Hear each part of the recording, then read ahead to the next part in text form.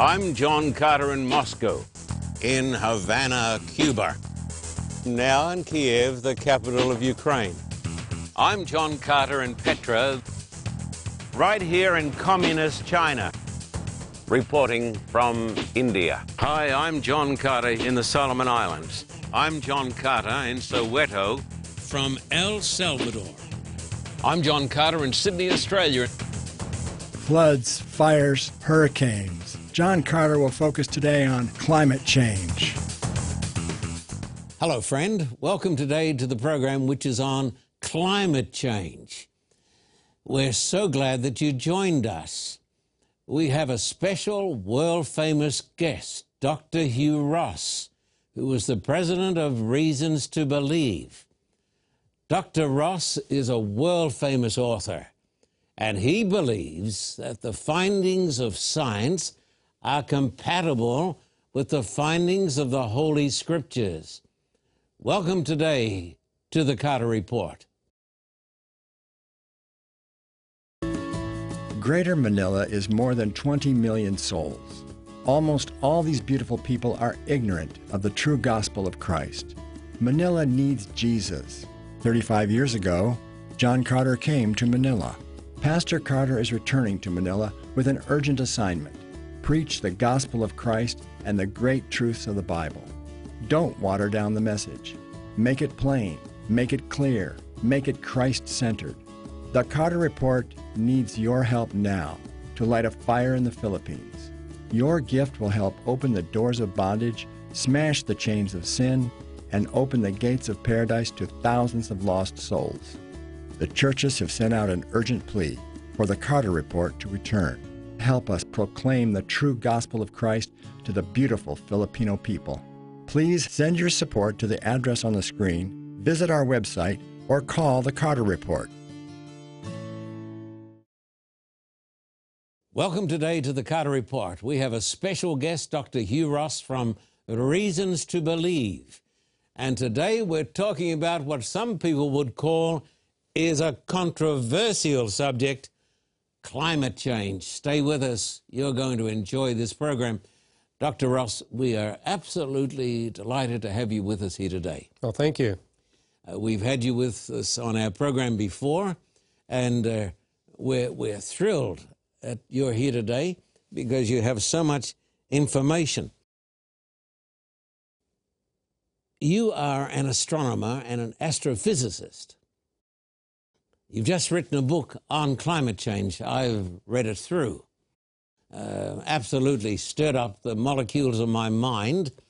Some young people are terrified that they're not going to get to old age, that the world might come to an end because of climate change within 10 years. Well, how would you comment? I don't know of any climatologist that says that Armageddon's happening in 10 years. Some are saying by 2050. Mm-hmm. So, 30 years. Yes. That's, I would call, a worst-case scenario. What I've written in my book, there are things we can do to continue the amazing stability of our climate that we've enjoyed for the past 9,500 years for more than a millennium. Probably not 2 millennium, but at least another millennium. And we can do it without killing our economy. In fact, we can do it while we enhance our economy. And mainly I'm writing the book to take the controversy and the politics out of this climate change issue.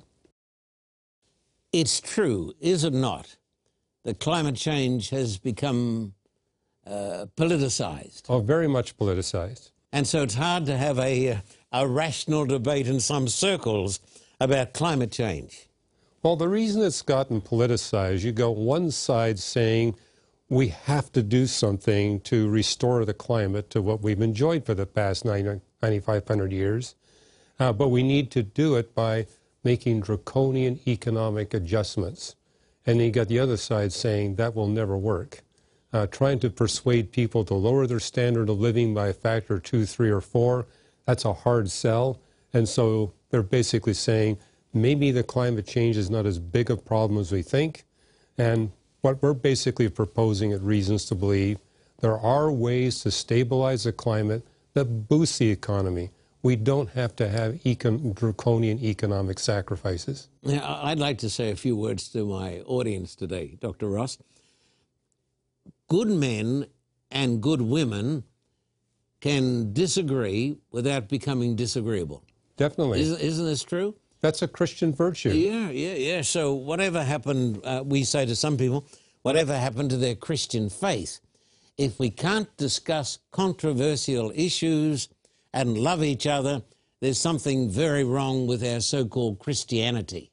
Well, people need to realize non-Christians watch how we treat one another, especially how we treat one another on issues where we sharply disagree. If they see that we can disagree in a charitable, encouraging way, then they're going to be willing to trust us to deal with their issues. So I think we all need to be aware we are being watched. Today in North America, I think you'd agree with me on this, the whole country seems to be polarized. Yes. And there's so much hate speech.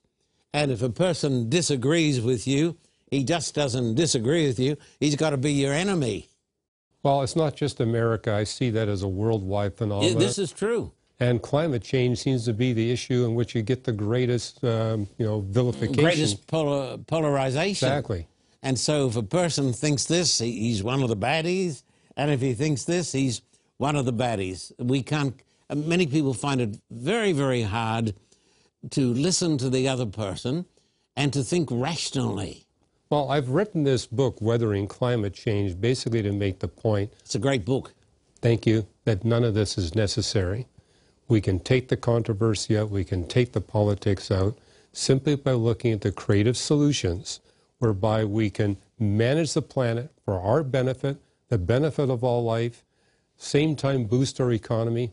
Who's not going to like it? It's win, win, win. Now, what is the consensus? Now, you're a world-famous scientist. What is the consensus of the scientific community concerning climate change and global warming? Is there a consensus?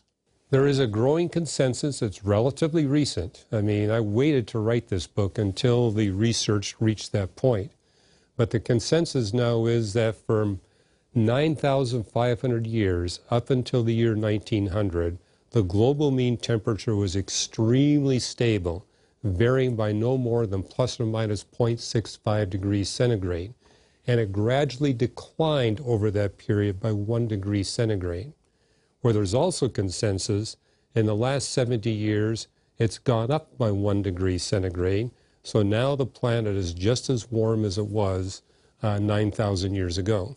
Now, this is what the scientific world is saying.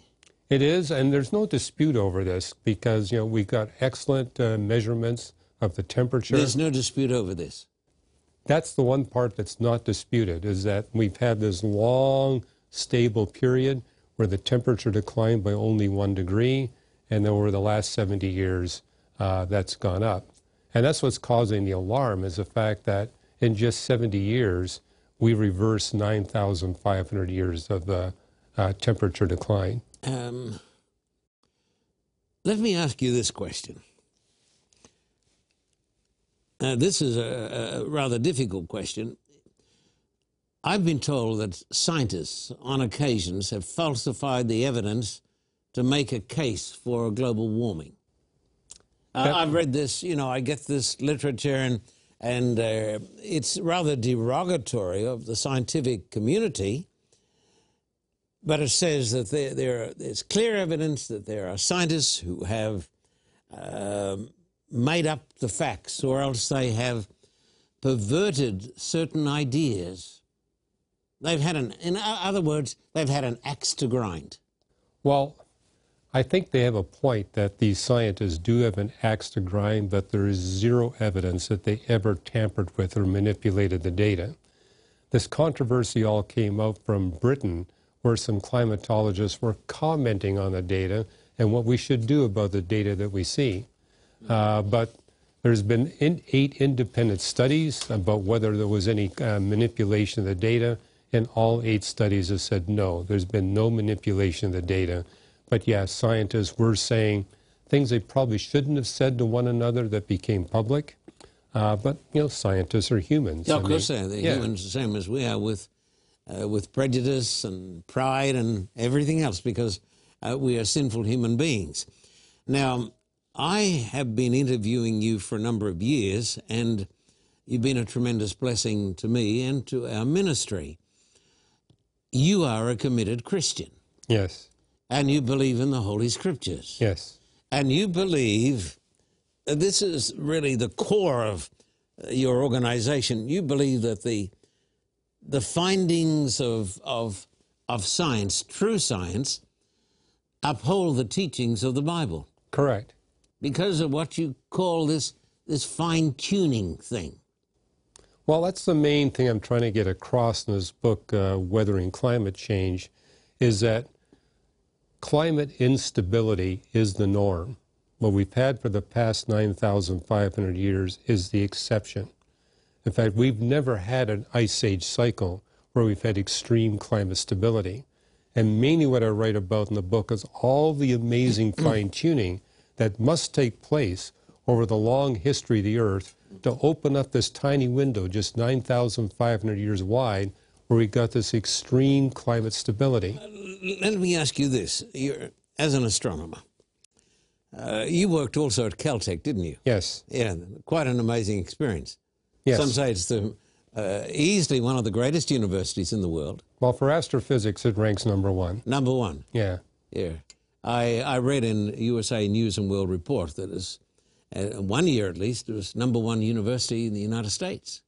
Well, it's the only university where they got more professors than students. You're kidding. I'm not kidding. They got more professors than students at Caltech. Well, if you include all the research fellows that are there that also help with the teaching, yes, it's got more professors than students. 2,000 faculty, 1,400 students. Yeah, now I'm getting a little off the subject, but you've got a son who's going to Loma Linda. Yes. What's he doing there? Well, he's getting a doctoral degree in clinical neuropsychology. And how's he finding Loma Linda? Oh, he loves Loma Linda, loves attending the lectures there, loves the fact that he can integrate both his research in neuroscience and the clinical work. He says, you know, I want this to apply to real people. So now, scientists say that the Earth has had this period, and people would debate it, I'm sure, at least among some conservative Christians, about the age of this period of stability. But there have been periods of hot and cold. Well, what I wrote about in a previous book, this one, Improbable Planet, the only way you can have billions of human beings on planet Earth is if we live in an ice age cycle, where we go from, say, 20 to 23% ice coverage, and then transition to a period of only 10%. And we've had over 40 of those cycles in the past recent history of the Earth. And you need that in order to have enough water to irrigate the great agricultural plains. We're living off the benefit of ice left over from the last ice age melting and watering our great agricultural plains. How do scientists like you know that we've had periods of hot and cold for, you know, so many years? How do they know this? Well, probably what the best proof? evidence is ice cores in central Greenland, central Antarctica, and in the Alps. Tell me about these ice cores. Well, it's kind of like tree rings. I mean, every year you get a layer of ice, and in that layer you will have different isotopes. Probably the ones that are most significant are the isotopes of oxygen. Tell me about isotopes. What are isotopes? Well, there are different atomic weights of an element, like oxygen has got three significant isotopes, oxygen 16, 17, and 18. And the ratio of oxygen 18 to 16 in the atmosphere is strongly correlated with temperature. And so by measuring the oxygen 18 to 16 ratio in these different layers of ice that we see, gives us an accurate record of the past temperature of the Earth. So they get these samples of ice. They Yes. drill down and they get... They just drill down through all the layers, Uh-huh. and they got proof that the layers are annual layers because these layers will have the dust signatures of known volcanic eruptions in recorded history. So they can count the number of layers, and indeed they are annual layers. So this is this is the discovery of truth. Now, Christians like you and like me, we should believe very much in truth, because Jesus said, you'll know the truth, and the truth will make you free. We should. Right. I want to say to the audience watching today, we don't need to be afraid of the truth, because truth is liberating. And if we follow Jesus Christ, we'll be adherents of the truth. And so they put down these, how do they get it? How do they get the ice out?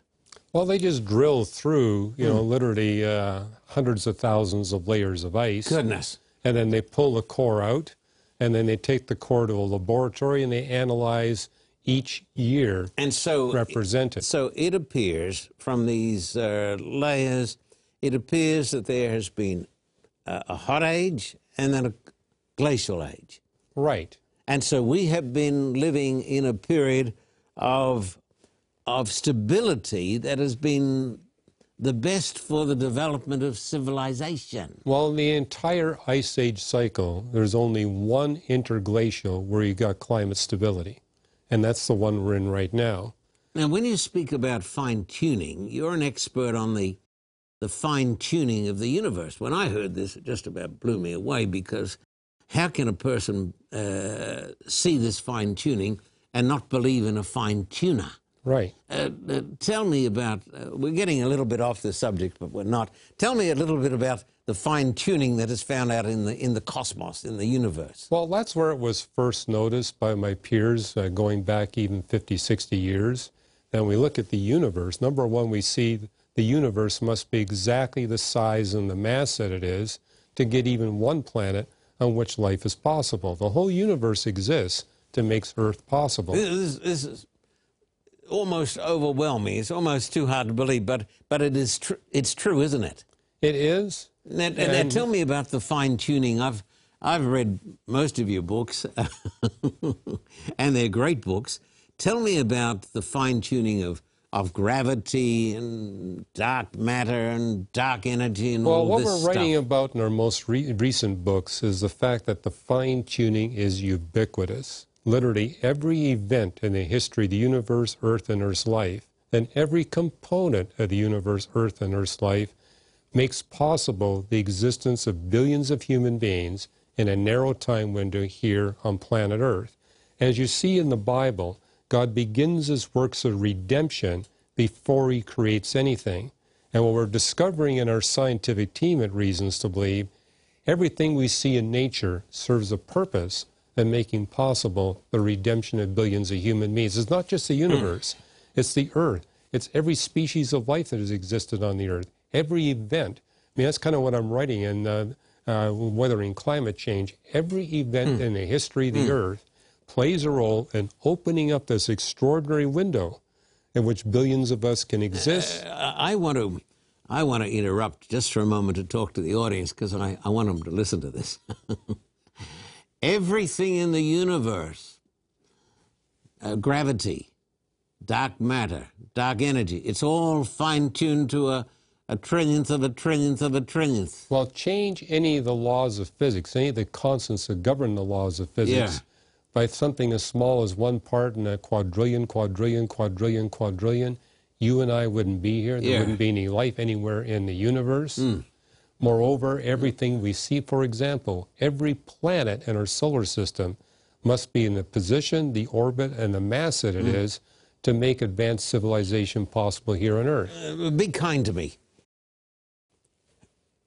How can a person be rational and see that you've got so much fine-tuning, not only on this planet, but out in the universe, at the commencement of the universe, the moment when creation occurred, and then you've got a trillion things happening, and they're fine-tuned to a trillionth of a trillionth of a trillionth of a trillionth. Be kind to me. How can a person see this and deny the biblical truth that in the beginning God created the heavens and the earth? Well, what's changed in scientific academia is hyper-specialization. Whereas 300 years ago, we had research scientists that were integrating all the scientific disciplines. Now, in order to be able to compete, you have to narrowly focus.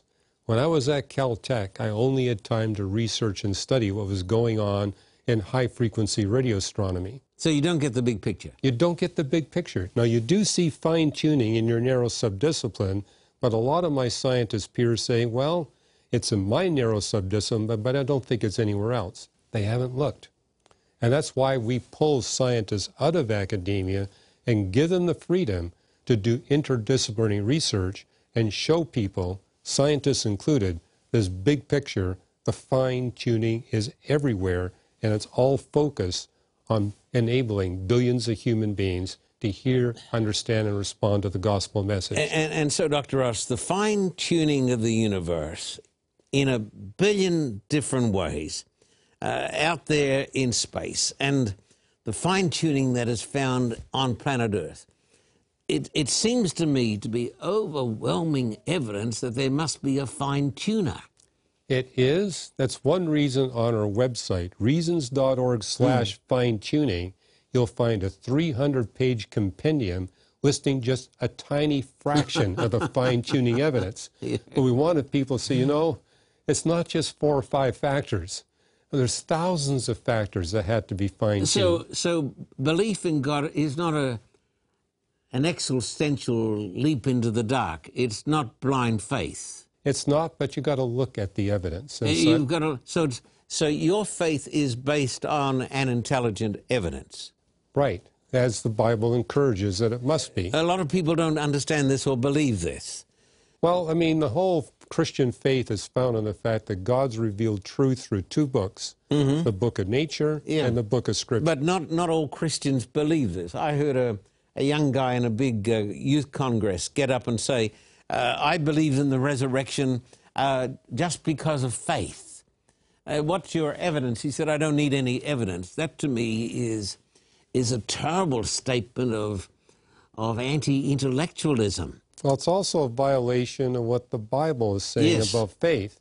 If you look up the Greek and Hebrew words for faith that are used in the Bible, they all have the definition, acting upon established truth. You don't have faith if you've taken no efforts to establish whether or not it's true. You also have no faith if you don't act on what you know is true. So faith is acting upon established truth. Right. Did you hear that, folks? Faith is acting upon established truth. Right. So faith does not supersede truth. Faith is based upon truth. Exactly. And therefore, when you do, and other scientists do scientific work, the aim is to discover truth.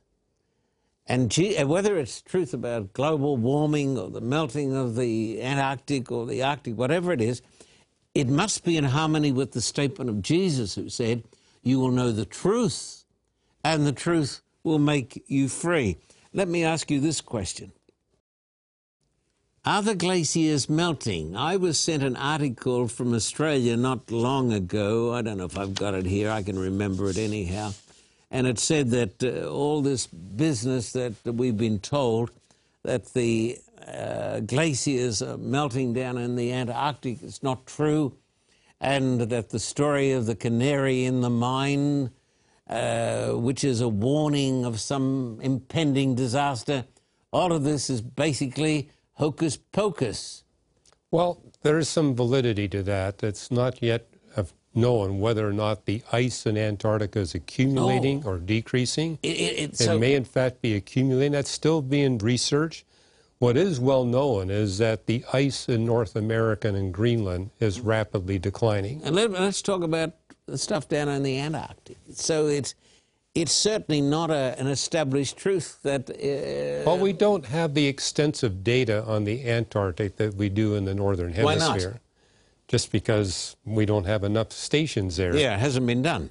Well, lots being done now. I mean, there's a lot of satellite imagery, and so we know that, you know, huge ice fields are calving off of Antarctica and melting, but evidently new ice is forming.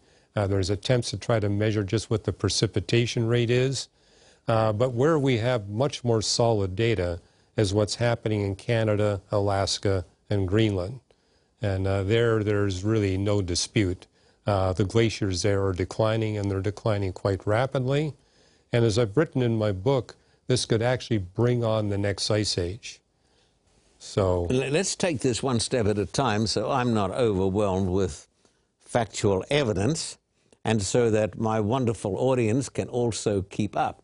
So we don't know exactly what's happening down south in the Antarctic. The evidence is not in. But certainly the evidence is in for Canada and Greenland and the Arctic. yes. What's happening in Canada? Now, you're a Canadian.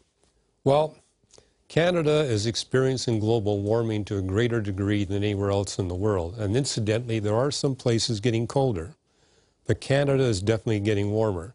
In fact, global warming in Canada is about 5 times the global average. Why is this? Well, I mean, we talk about the global mean temperature, that's averaging over the entire planet. Yes. And we would expect in a global warming model, certain parts of the world are going to get colder, like Eastern Europe.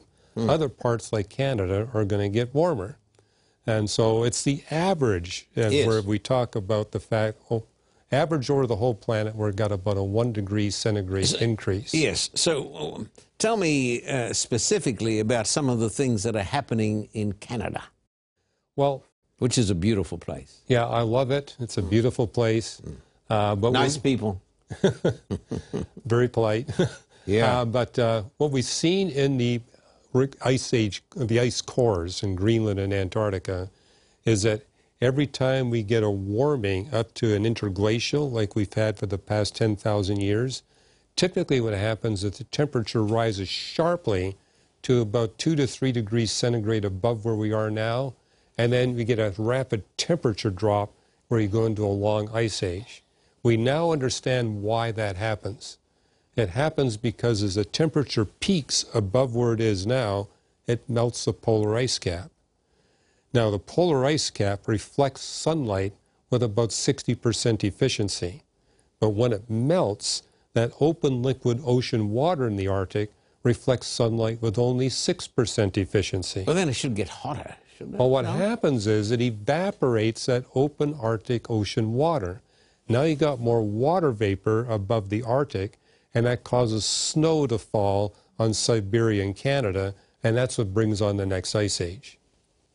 And so global warming actually has the risk that if you allow the global warming to persist to about 2 degrees centigrade above where we are now, you could melt the polar ice cap and drop the temperature by 10 to 15 degrees. Now, Dr. Ross, we're going to continue this in the next session.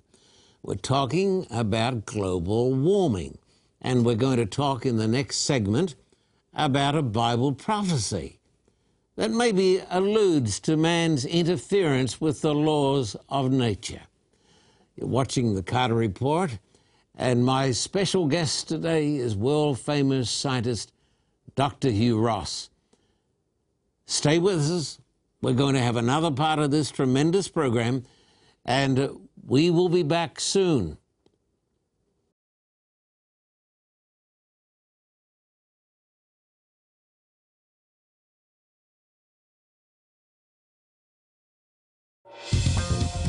For a copy of today's program, please contact us at P.O. Box 1900, Thousand Oaks, California, 91358. Or in Australia, contact us at P.O. Box 861, Terrigal, New South Wales, 2260. This program is made possible through the generous support of viewers like you. We thank you for your continued support. May God richly bless you.